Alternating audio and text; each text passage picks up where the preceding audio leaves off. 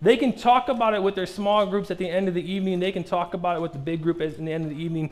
They talk about it on the bus, and then you get to stand in front of a room full of people, and it's not as easy as you would just seem to think.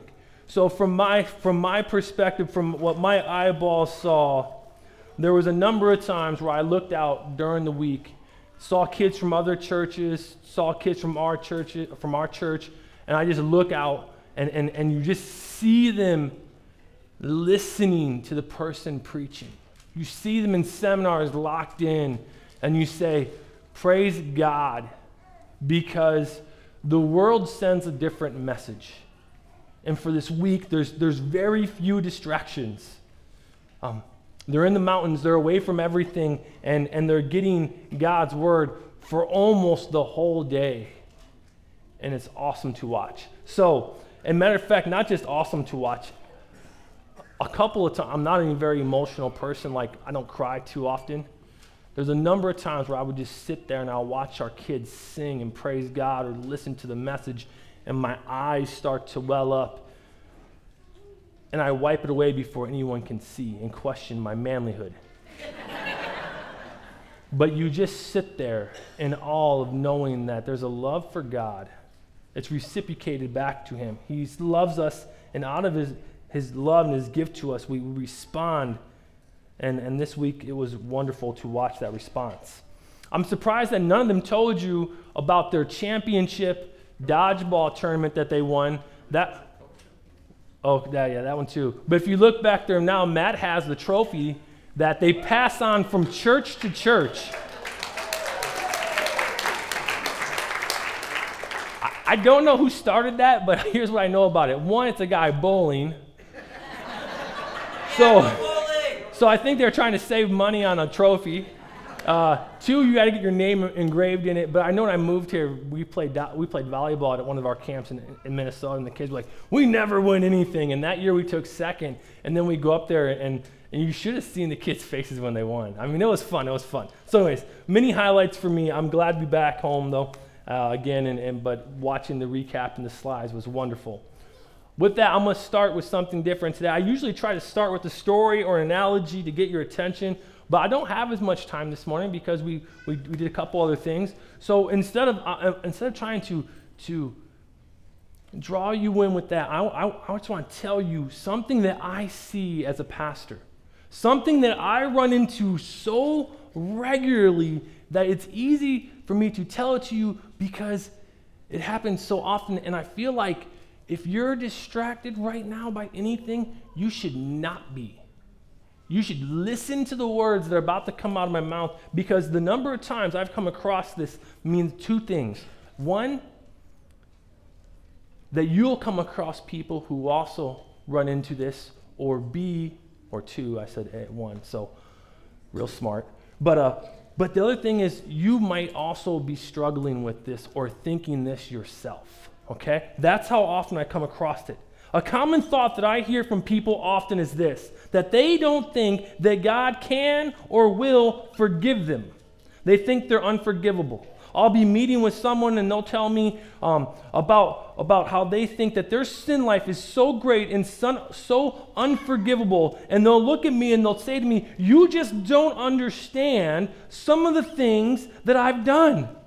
And I look at them and I say these words, and you just don't understand that which he has done for you. And then they get frustrated. And they say, no, listen. Listen.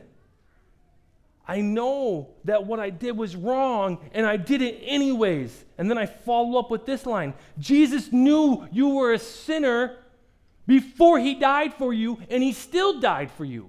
And that's an important thing for us to hear, because we go about life and we just sit there and we think, man, I'm not good enough. I make too many mistakes. I do this, I do that.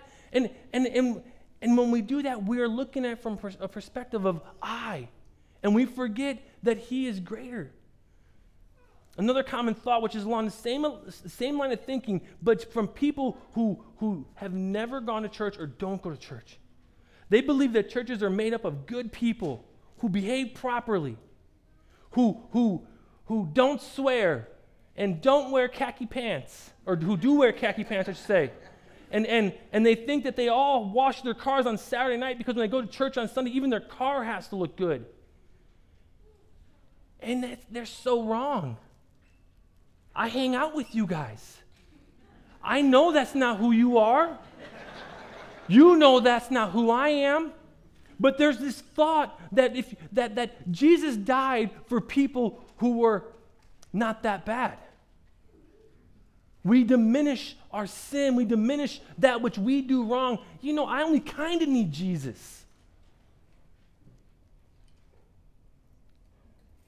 And first, and it's just a side note, it'd be easy for us to correct that train of thought if we were just to start confessing our sins instead of always confessing our good works. But that's not what the message is about today. Today, I want you guys to be listening and to hear that it's not about our goodness, but it is not about our fake goodness or our fake behaviors that Jesus loves us. It is because Jesus loves us that he loves us. And we sit here and we question that. But you just don't get it, Brandon. No, I do get it. Because I too didn't grow up in a church. I too have done horrible things. I too don't deserve his grace, but I do daily bathe in it. I need it. And in that, let's hear this because we're gonna start with Romans chapter 11, verses 1 through 6. And I'm just going to hear the first question, okay? Hear it. Let me read. Oh, let me pray first. Dear Lord Jesus, reveal your faithfulness to us. May your word speak to our hearts, our minds, our souls. May your Holy Spirit just speak to us right now. May you use these words that come out of my mouth to remind us of your love for us, Lord, despite what we have done, despite who we are. It is about you, Lord, and your great love for us. In your name we pray. Amen. Romans chapter 11. I ask then, did God reject his people? Hear this. I ask, did God turn his back on his people? By no means. Paul goes on to say, I'm an Israelite myself, a descendant of Abraham from the tribe of Benjamin. God did not reject his people, whom he foreknew. Don't you know what the scriptures say about the passage, or says in the passage about Elijah? How he appealed to God against Israel. Lord, they have killed your prophets. They have torn down your altars. I am the only one there left, and they're trying to kill me. And what was God's response to him? I have reserved for myself 7,000 who have not bowed a knee to Baal. So too, at the present time, there is a remnant chosen by grace. And if it is by grace, then it cannot be based on works. If it were, grace would no longer be grace. You know, I think the first thing as we get started with this is I need you to understand what grace is. Grace is that which it's a gift that I do not and did not earn, but I still receive and I get. Okay? That's what grace is. Grace isn't something I semi-earned. That's earning it, correct? Huge difference. Earlier this year, we read through the Bible in 90 days, and as we read through it, we would preach through it from a text that we were reading that week. And as we went through it, I was struck by the number of times where we would see Israel, you know, God's chosen people to reach the world for him, rejecting the prophets, rejecting God's word to them, rejecting his ways and his statutes.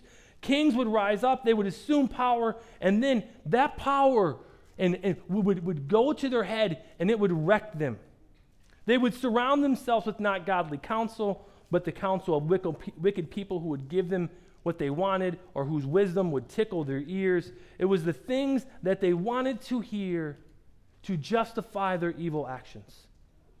The people did what they wanted just to make sure that they kept other people happy, even if it meant turning their back on who God was and his ways.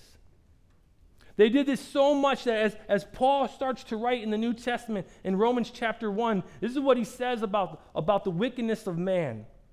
They have exchanged the truth of God for a lie and worshiped and served created things rather than the Creator. And it talks about how God gave them over to their sins. I bring this to your attention because I want you to see that God does not force people to be in a relationship with him. When God set out to walk with Adam and Eve, he wanted to have a relationship with them. It's not forced. And God in this says, hey, these are my commands. These are my statutes. Live by them. And as we look throughout the scriptures, people would walk away from that and they turn their backs on it and they didn't want to hear it. And you get to this point where we start to ask the question, did man's sinfulness become so great that God rejected his people? I mean, why else would Paul be asking this question? Think about it from a human perspective. I have a best friend. If I treat my best friend poorly, he's not going to hang out with me. Let's just say we're hanging out, we're doing something, we're fishing, and then I start to steal some of his fishing lures and say they're mine, and I start losing them. He's going to get angry next day. He might hang out with me again. He might forgive me, right? But then we go fishing again. And the next time we go fishing, I do the same thing. And he knows it. And I know it. So then we go another day. And I do the same thing again. And then I do it a fourth day. 4 days in a row, I do the same thing. I steal his fishing lures. I hope you guys like fishing lures. On the fifth day, do you think he's going to want to go fishing with me? What would you do on the fifth day if I kept stealing all your fishing lures? Lock my tackle box, okay? Not go fishing with me, right? When I call to see if you want to go fishing, you're not going to answer the phone. And basically what that means is because of my actions, my friend starts to reject me, right? My friend starts to push back a little bit. And because of the way we think, when someone hurts us, when someone does something that's against what we want, what do? We slide away. We kind of give them the push. And it becomes a natural question when Paul says, did God reject his people? No. Nope. Go back to just one chapter before, at the end of chapter 10 in Romans, it says this about these people as well, just so you guys can get a bigger picture of it. It's where God says, all day long I held out my hands to a disobedient and obstinate people. When you think of somebody holding out their hands to another person, what do you think of? You think of a little kid, a relationship. Yeah, I think that.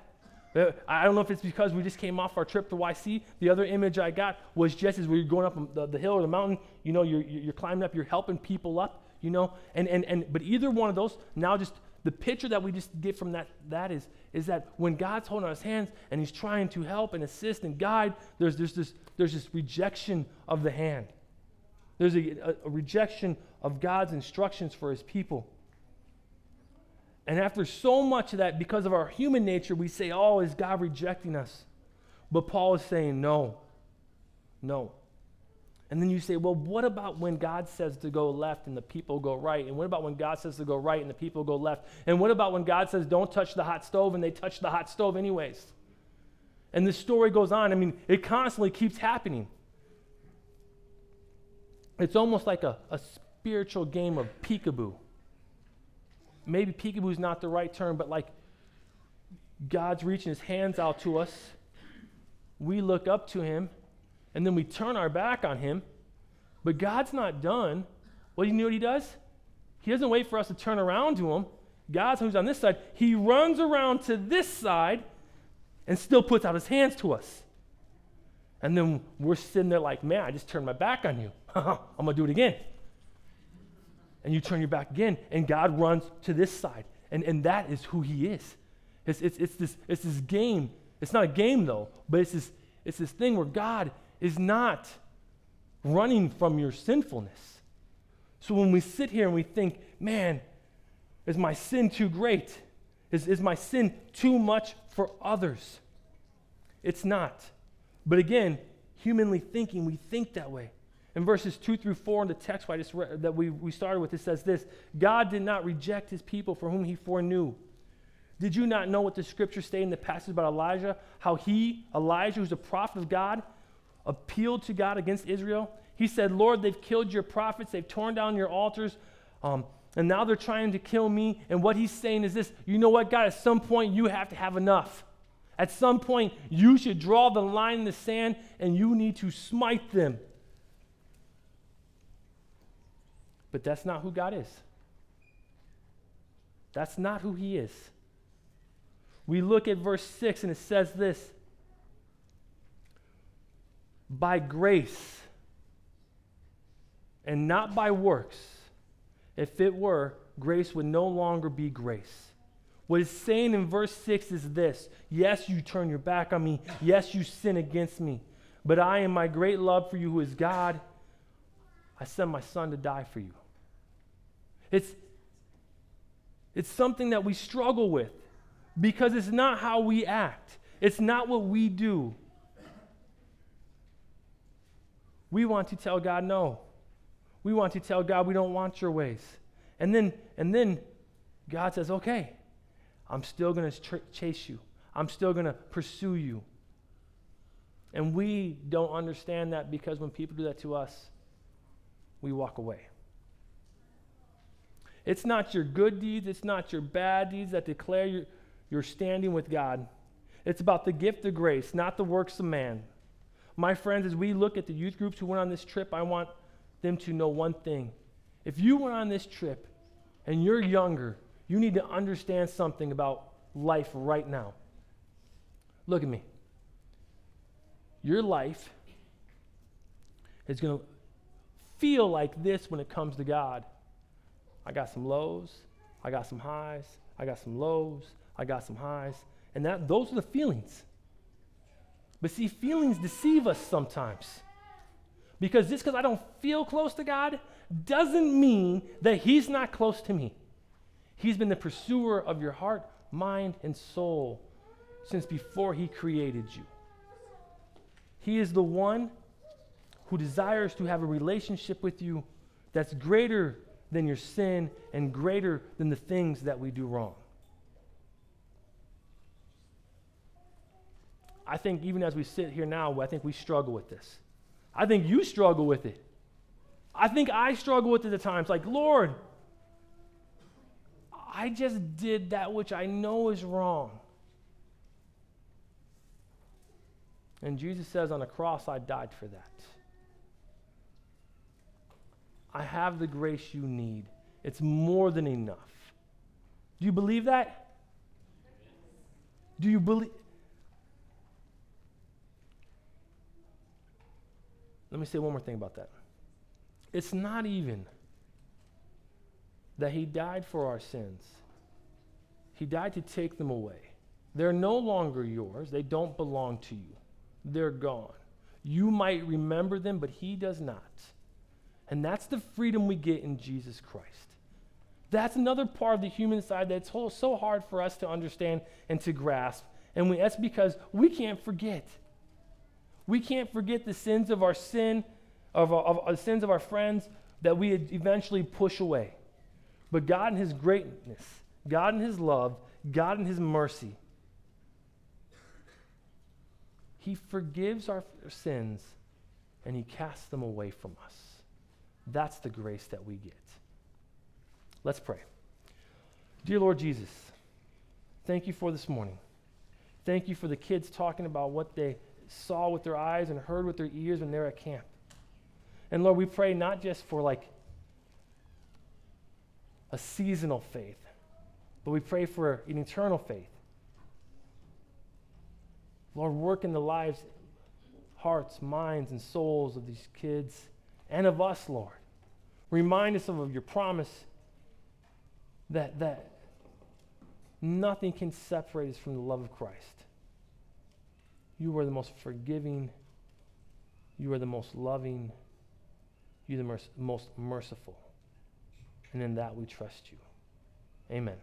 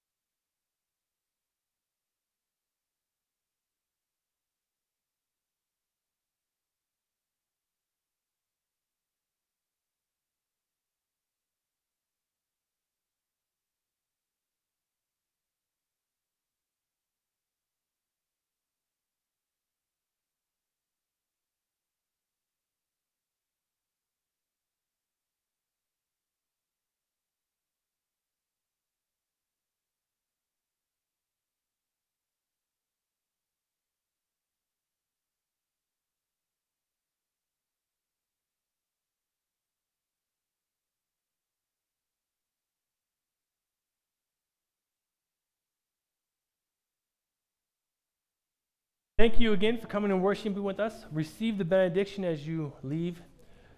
These words come from Jesus Christ himself, who said this: "Just as the Father has sent me, so now I send you.